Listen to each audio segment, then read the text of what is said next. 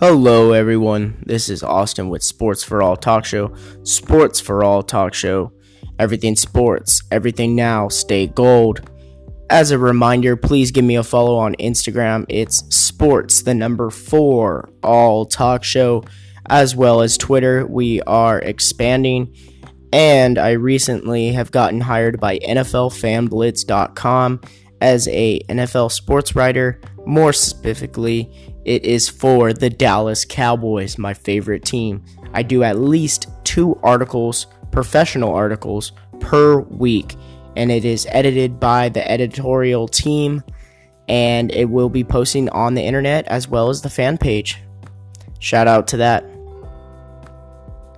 For those of you that don't know, this is an important week in the NBA season. It is the trade deadline week. It just passed yesterday, which is why I'm going to give some thoughts and evaluations on some of the big-time trades that happened. I'm going to get into the nitty-gritty of these couple big-time trades, as well as how it's going to affect the standings later on in the year. But I'm not going to do every single trade that happened. Way too much work. I don't have enough time for that. And quite honestly, not a lot of you want to hear about a second round swap and cash considerations. Some of you don't even know what that means. So, as a result, I'll spare you that time. I'll get right into it. But the big thing here is a couple big moves were made out in the Eastern Conference. The Western Conference helped out the Eastern Conference a lot in these couple trades, I will say. Let's get right into the Philadelphia 76ers, who I think improved their stock almost the most out of any NBA team during this trade deadline. Well, what did they get, Austin? Let me tell you. They added James Ennis, a good role player, swing player, slasher, I would say, small forward / shooting guard. Jonathan Simmons, not too much of a scrub. He's a good perimeter defender. Again, I would say he's a slasher. Not a great scorer, but he really can put the ball in the bucket. Boban Marjanovic, I'm huge on him. I call him the ogre. Now, that's not a knock on him. It's not me trying to make fun of him. He's just the biggest animal known to man. He is huge, ladies and gentlemen. I believe I'd have to check up on this, but he's above 7'4". That is insane. 270 pounds. Definitely a rim protector. A great backup for Joel Embiid. Honestly, they can rest him a little bit more because no one's coming in the paint with Boban. And if you got scoring around him, he's a very dangerous role player. He was starting to play really well with the Los Angeles Clippers. You have Mike Scott, undersized for the power forward position, but let me tell you, he is a great scorer, and he can stretch the perimeter.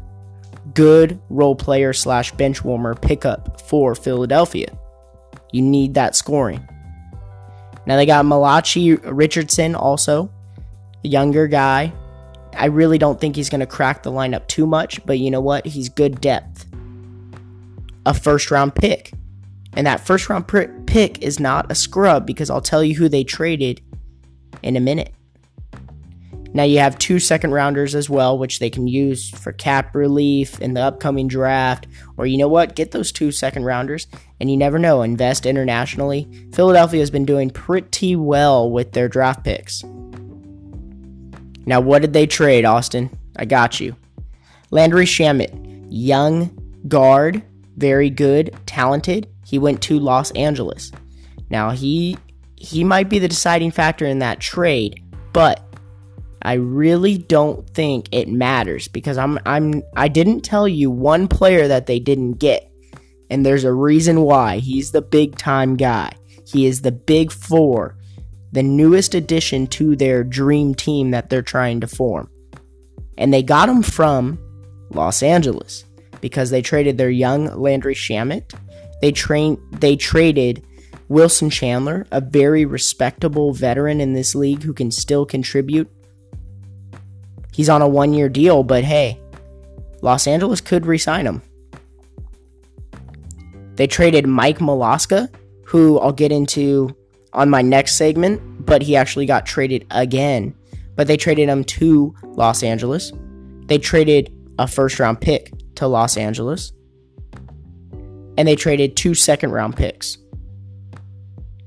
They also traded Markelle Fultz. They finally kicked the can on that project. Hey, he was picked number 1. It was officially a bust. At least they're getting a first-round pick back from Orlando. Now, as far as is it this year, Austin, or is it next year? It's probably a future first-rounder. I haven't got the details on that from my sources, but my sources told me Orlando definitely traded a first-round pick for Markelle Fultz. Great move by Orlando. I think Philadelphia got what they could for Markelle, so I'm not going to give them too horrible of a grade on that, because they also traded one of their first-rounders away, and it might be a good one. It was Miami's first-round pick. They traded it to Los Angeles. Now, Los Angeles gave up a very good player in Tobias Harris. He's actually very undervalued, I would say. But Los Angeles was not going to re-sign him anyway, so I think that was a great move. They're building for their future, and they're doing it in a great way. They have room for 2 cap-sized players as far as the max contract. Now, I keep talking about the Clippers, not the Lakers. Let me specify on that. The Lakers, they only have room for 1 unless they traded their young guns. But Clippers are doing great for their future. I like what Jerry West is doing. I don't like it at the same time because I'm a Laker fan. But Philadelphia got Tobias Harris, and that makes a big 4. And you know what? It's an insurance policy for if Jimmy Butler leaves. And a little bit of a drama attention grabber. I think Jimmy Butler will leave Philadelphia unless they get really close for a championship this year. That can change his mind. But I think this trade immediately puts Philadelphia at one of the top seeds in the East. Now, I know they already are competing, but you know what? They have the Celtics, the Bucks, who got better as well, and I'll get into that. Quick little trade that worked out great for the Bucks. And the Raptors, they made some huge news, and they got a declining player, but you know what? He's still a superstar in this league. The Toronto Raptors. Let's get into that right now. I was excited when this news broke. I was a little bit hurt because I'm a Laker fan. I thought we could have somehow got Marc Gasol. It would have been great. A great story. Kobe got Pau, won a championship. LeBron gets Mark. They're brothers, the Gasol brothers, Spain brothers. Hey, it would have been great. I also don't like the move as a Laker fan because this makes Kawhi Leonard's team a lot better, and it could make him stay. It's a very dangerous move. Now, Toronto can re-sign Marc Gasol for probably even cheaper than what his contract is in the offseason, I believe. I don't think he has a player option. I could be wrong. Toronto added Marc Gasol and some cash considerations. Big whoop. Marc Gasol is the big one. So they traded Giannis Valanciunas, a good young center, to the Grizzlies. They traded Delon Wright, CJ Miles, Malachi Richardson, who actually ended up in Philadelphia, 2 second-rounders, and that's it. That's not a lot to pay for Marc Gasol.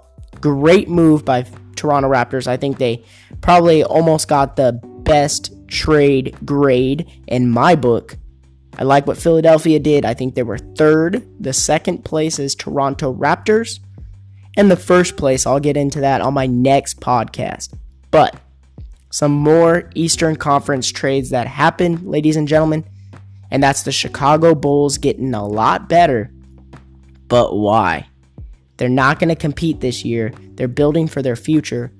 They got a younger player, which is good. He's overpaid. And they didn't even trade that much for him. But aren't you supposed to be tanking if you're Chicago? I don't understand it 100%. I think it was a good trade for them. They got a good young player, one that they probably couldn't have got in free agency. They got Otto Porter Jr. from the Washington Wizards.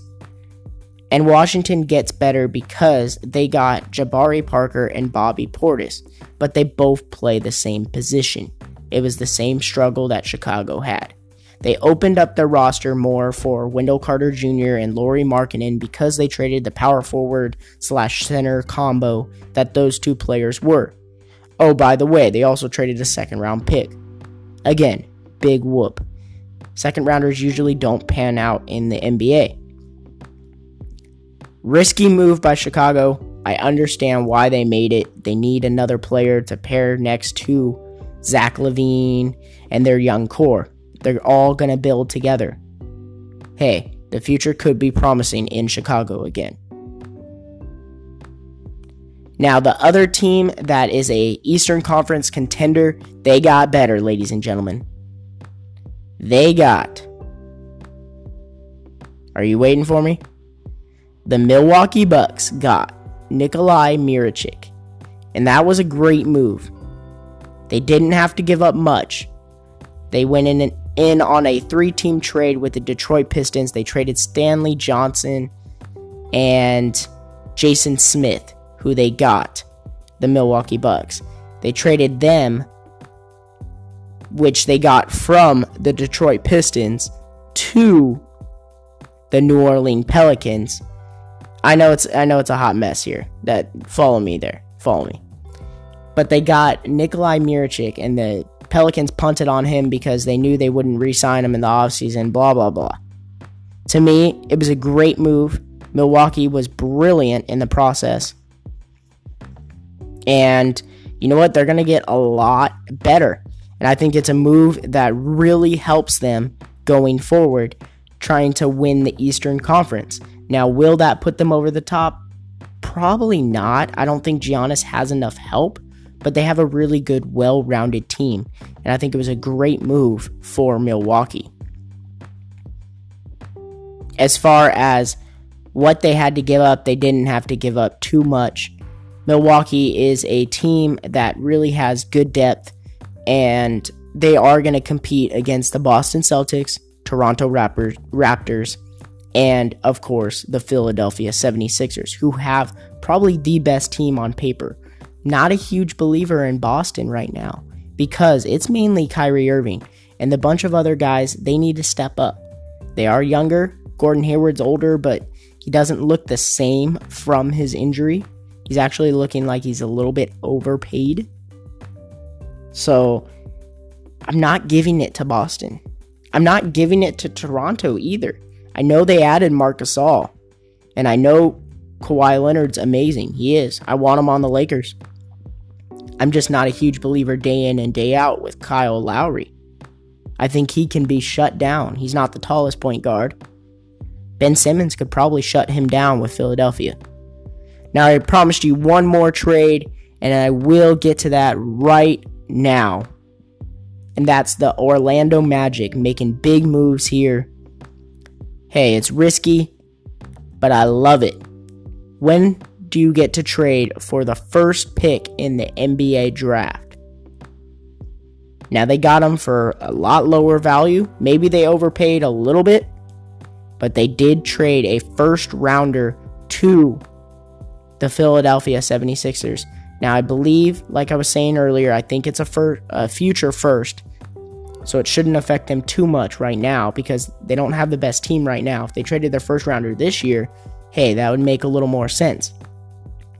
So Orlando's projecting that they're going to be better in the future, which often teams do.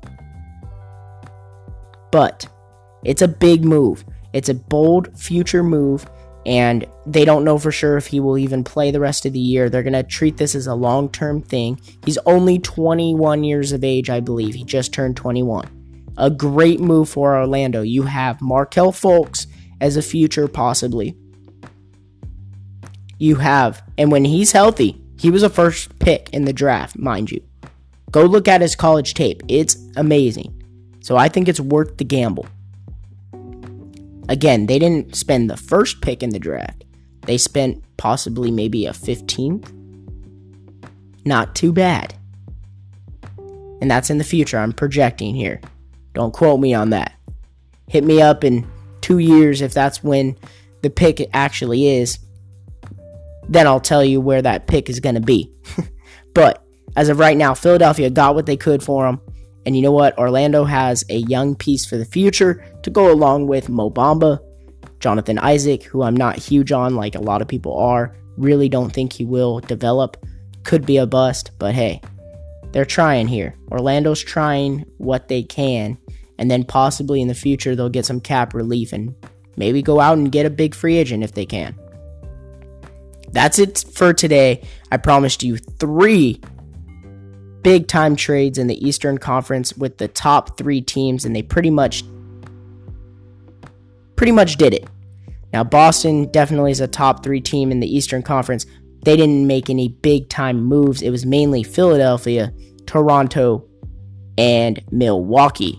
Milwaukee got, a good role player / starter, but I really think it helps them push them more closer to the top seed in the Eastern Conference. It's interesting. It's awesome. There's a lot more trades to cover, and I will get into the biggest, boldest move of the NBA trade deadline. No, it was not the Los Angeles Lakers like many of you were expecting. It was 2 teams, one from the Eastern Conference that is really rebuilding, and then one from the Western Conference that is rebuilding as well. But they traded away a superstar. More on that to come. The podcast will be up tomorrow for that big time trade. I'll also go in depth on a little bit more, but that's pretty much it, ladies and gentlemen, from the trade deadline. Once again, this is Austin with Sports for All Talk Show. Sports, the number 4 All Talk Show. I'm broadcasting live from Northern California in Chico, to be exact. I'm not at KCSC Radio, but stay tuned next week. I will be live with them. It is the off season with KCSC Radio, but you know what? We will be up and live probably in 2 weeks. Thank you for listening. Stay gold.